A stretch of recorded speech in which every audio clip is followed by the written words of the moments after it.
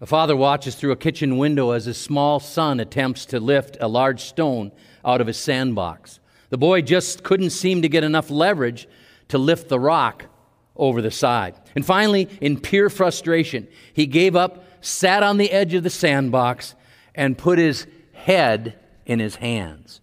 So the dad went out to see him and asked, "What's wrong, son? Can't you lift the rock out?" "No," the boy said, "I can't do it." So the father responded, "Have you used all of the strength that is available to you?" "Yes, I have," the boy replied. "No, you haven't," his father said. "You haven't asked me to help you." Well, are you a person who's in the habit of trying to solve all of your own problems in life on your own? Or are you a person who looks to God first? After all, the Bible teaches us that God is a father. And turning to Him is what the Scriptures encourage us to do. In fact, the Bible teaches us that seeking God's blessing, seeking His approval and His guidance is the most powerful force possible in our lives. And that makes sense. Because what does every child growing up want?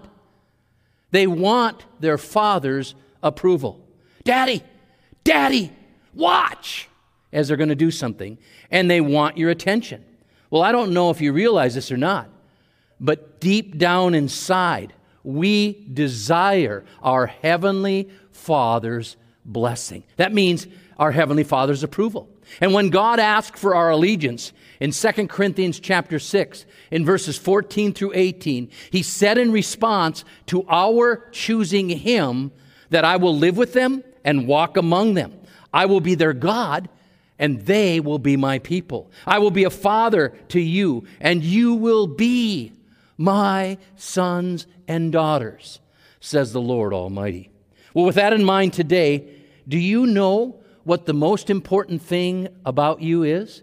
Do you know what the most important thing about me is? It's not where we're from.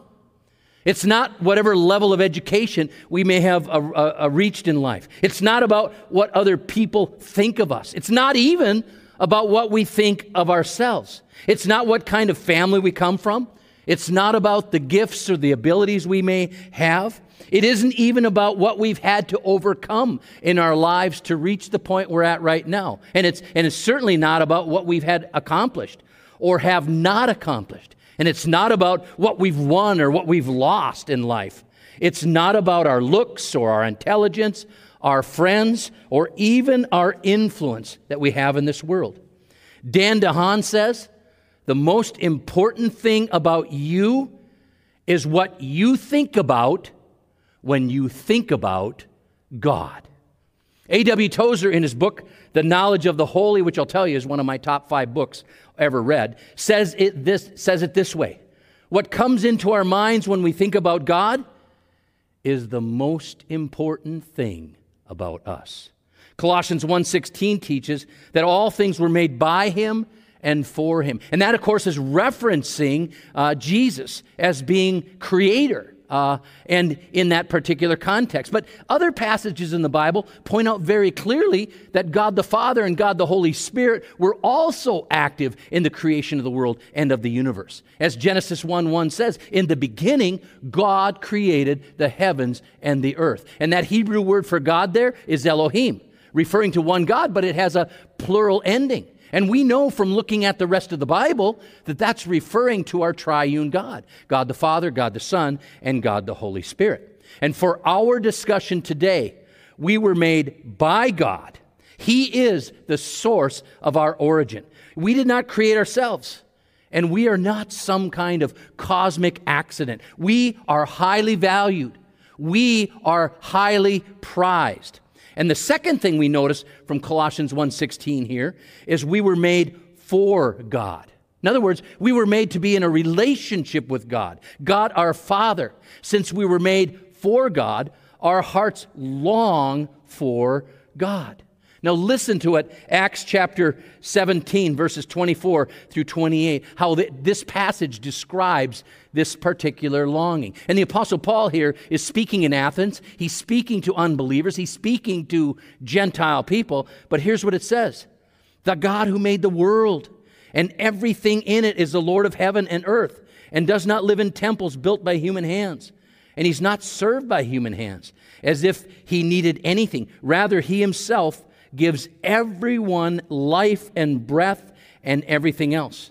From one man he made all the nations, that they should inhabit the whole earth, and he marked out their appointed times in history and the boundaries of their lands. God did this so that they would seek him and perhaps reach out for him and find him, though he is not far from any of us. For in him we live and move and have our being. As some of your own poets have said, we are his offspring. Now, this nuance here in verse 27, where it's talking about reaching out, it actually has a connotation of groping. It's like we're reaching out. We're trying to get a hold of God. See, we innately know that there's something greater out there than ourselves, something more powerful, something that's bigger, something that's more important in life than we are. And the fact that we were made by and for God is why we are constantly being drawn toward him. But the question today is, who are we looking for? Who are we looking for when we're reaching out and trying to grab God? Okay? Acts 17:27 says, he is not far from any one of us. We're reaching for God, but he's not very far away. A.W. Tozer's belief was this, that we tend by a secret yearning of the soul to move toward our mental image of God. What we're seeking is what we have up there in our mind as an image of God. In other words, toward our concept of who we think God is. Some of us may have a faulty, harmful, inaccurate image of God in mind, while others of us may have a good image of God in our minds. Our concept of God could have come from a lot of places. It may have come from our parents or our religious experiences we've had over the years. It might have come from the culture or our peers or teachers or professors that we've studied under, or maybe even from our particular professions and all of the extra training we have that goes along with that. Perhaps your church growing up formed your image of God, or you maybe have just had it formed by your life experiences. Do you know there are a lot of atheists in this world who, when they were younger, were not atheists? But they had someone very significant in their life who was dying, and so they may or may not have believed in God or known much about God, but they prayed and cried out to God for God to save or deliver this particular person, and when their prayers weren't answered to their liking, they came to the conclusion in bitterness and anger that there must not be a God. God must not exist because their loved one died, and so they became atheists. Such experiences have shaped all of us. Has a painful or confusing time formed your image of God? Have your parents, or especially a father who didn't own up to his responsibilities, influenced your concept of God? Has rejection or peers, or doubts or fears, or politics, or history shaped your view of God? Have you ever done a deep dive in your life to research where you came up with the views of God that you particularly have? Please know that God is constantly in the process of revealing himself through his word, through creation, through the Holy Spirit at work in our lives, through the influence of godly people that he's placed in our lives, through his church. God is constantly showing to us who he is. Listen to Romans 1:19 and 20. Since what may be known about God is plain to them, because God has made it plain to them, for since the creation of the world, God's invisible qualities, his eternal power and divine nature have been clearly seen, being understood from what has been made, so that people are without excuse. See, one thing you need to know, God understands that the stakes are high, which is why God is such a self-revelatory God, because he knows we could spend our entire lives living with a flawed view of God. And the result could be spending our lives running from God, or hiding from God, or disappointed with God, or angry at God, or feeling that we're rejected by God. So with that in mind, how do we get to the point of having a right image, a right perspective of God in our minds? Well, Hebrews chapter 1, verses 1 through 3 says it this way. In the past, God spoke to our ancestors through the prophets as at many times and in various ways. But in these last days, He's spoken to us by His Son, whom He appointed heir of all things, and through whom also He made the universe. The Son is the radiance of God's glory and the exact representation of His being, sustaining all things by His powerful word. After He had provided purification for sins, He sat down at the right hand of the Majesty in heaven. So it's telling us here that Jesus is the exact representation of God. You want to know God the Father? Take a look at Jesus. But that isn't meaning that God is between 5'4" and 5'8" tall, that He was a Jewish man with long dark hair and a beautiful tan and a beard, with sandals and holding a lamb under one arm while wearing a white outer garment that was very popular 2,000 years ago in the Middle East. That isn't what this text is saying. No, look at the heart of Christ. Look at the mind of Christ, the attitudes of Christ, the way Jesus lived, how Jesus loved, how He treated people, how He valued the world, and how He was just and merciful and kind and truthful. And you go on, and you get a picture of God. The most important thing about you is what you think about when you think about God.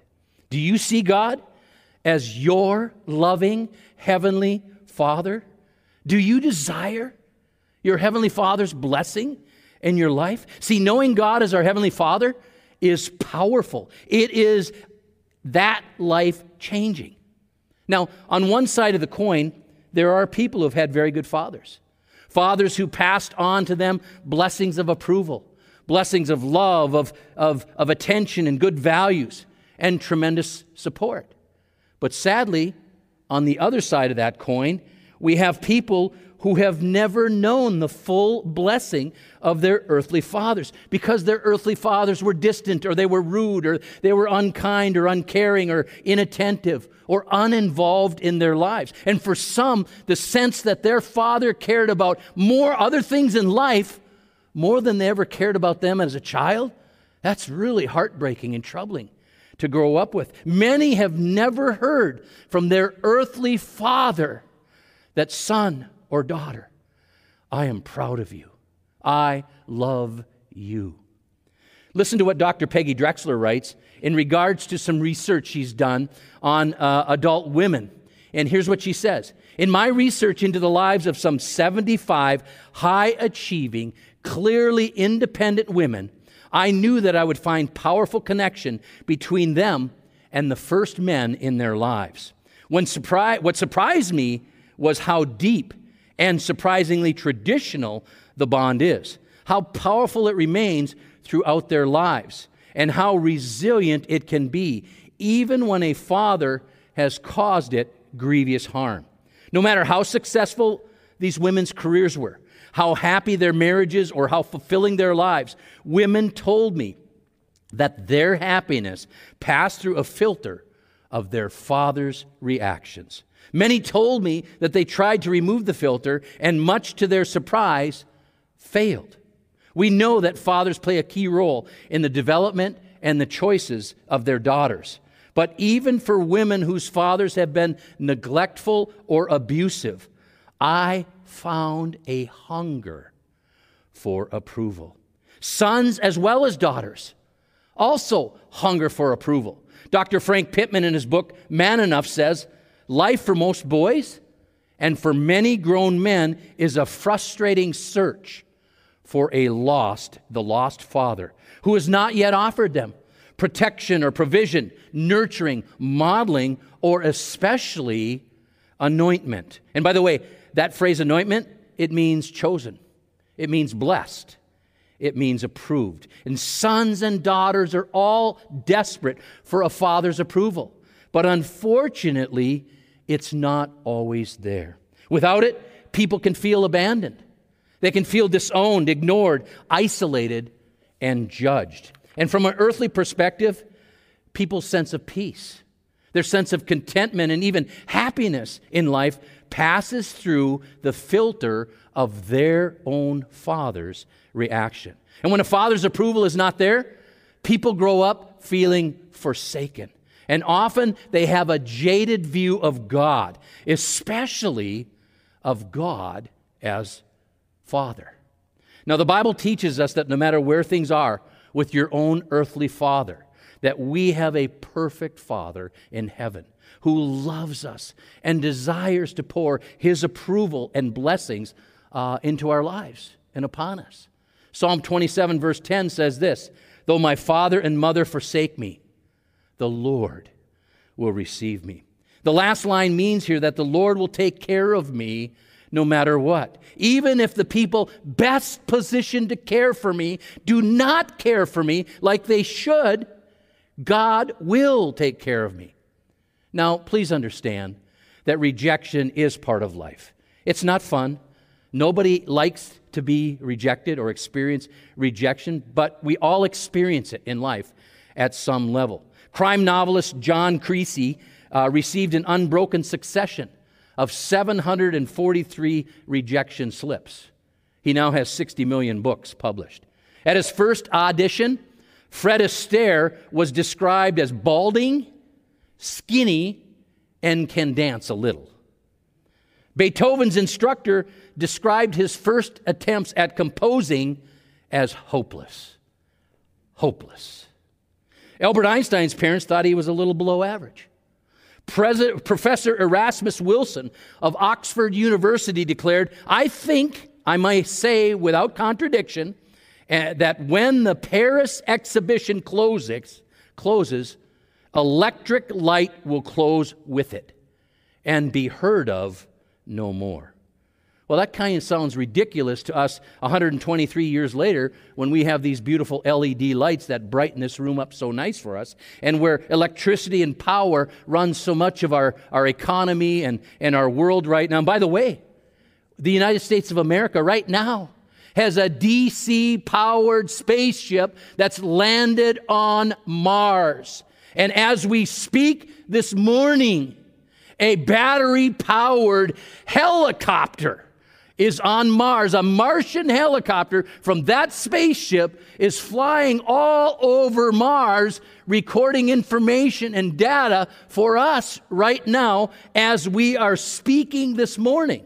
And I know all that firsthand because I got a brother-in-law who's an aerospace engineer for NASA who's as giddy as you can be in life right now because he's worked for years and years and years on a manned space flight to Mars, and these are some of the initial steps that they're looking at right now, and he's so fascinated that he's burning up all my minutes on my texting for my phone, sending me all these videos and all this stuff because he's so excited about what's happening.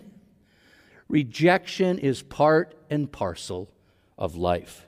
70 plus years ago at a Billy Graham crusade, a missionary's daughter who had grown up on the mission field in China fought back the urge to run out of the meeting because she thought the preaching was so appalling. And her name was Ruth. By the way, a couple of years later, she ended up marrying that preacher, Billy Graham. Rejection happens. It's part of life, and it hurts. But no rejection is quite like being rejected by your parents. David is the one who composed Psalm 27, and he understood his father's rejection. Do you remember when David was anointed to be the next king of Israel, and the prophet Samuel had come to his father Jesse to tell him in 1 Samuel 16 that one of his boys was going to be the next king, one of your sons is going to be the new king, the next king of Israel. And so what does Jesse the father do? He takes his 6 oldest boys, and he starts from the oldest and the most mature and the most physically, astute, and he parades every one of them right before Samuel. And Samuel has to give him the bad news. He isn't any of these boys. And Jesse then didn't knowingly volunteer that he had one more son. He had a little guy that was out there tending the sheep. He didn't say a word about David until the prophet Samuel asked him, "Do you have any more sons?" That's when he finally fessed up that, yeah, David's out in the field. And even the prophet Samuel learned a valuable lesson there. Because in 1 Samuel 16, verse 7, it says this, the Lord doesn't look at the things people look at. People look at the outward appearance. But God looks at the what? He looks at the heart. And David understood a thing or two about parental rejection. And he said, even if my parents both reject me, God will receive me. This phrase means that he will take care of me. Even if the closest people in your life fail you, God will take care of you. Even if your earthly parents forsake you, God never will.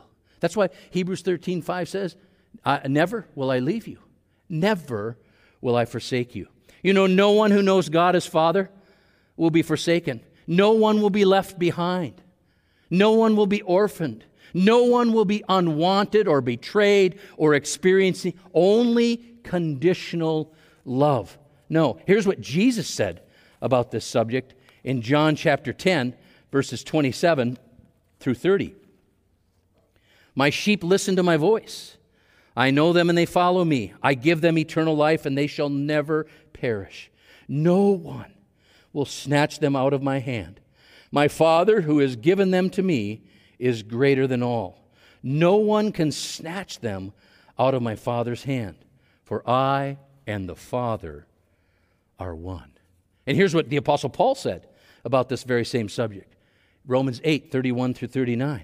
What then shall we say in response to these things? If God is for us, who can be against us? He who did not spare his own Son, but gave him up for us all, how will he not also along with him graciously give us all things? Who will bring any charge against those whom God has chosen? It is God who justifies. Who then is the one who condemns? No one. Christ Jesus, who died, more than that, who was raised in life, is at the right hand of God and is also interceding for us. Who shall separate us from the love of Christ? Shall trouble or hardship or persecution or famine or nakedness or danger or sword? Verse 37 says, no. In all these things we are more than conquerors through him who loved us. For I am convinced that neither death nor life, neither angels nor demons, neither the present nor the future, nor any powers, neither height nor depth, nor anything else in all creation will be able to separate us from the love of God that is in Christ Jesus our Lord. Yes, we may experience rejection here on earth, but praise God, we are accepted in heaven. And never forget that. We are precious to our Heavenly Father. We have His approval. Would you please pray with me? God our Father, our perfect Father, as we're talking about in this sermon series today and these next 5 weeks, we thank you, God, for reminding us of your love for us, of your approval. And yes, God, there are many times that we have people let us down in this world, maybe even those closest to us. Our very own parents may have let us down. But God, you have proven yourself faithful time and time and time again in our lives. Your love toward us, God, is not conditioned. It's unconditional. And so, Lord, as we continue on in our journey, I pray that our hearts would be strengthened as we realize how much, God, you truly love each one of us. And thank you, God, so much today for your approval. We pray this now in Jesus' name. Amen.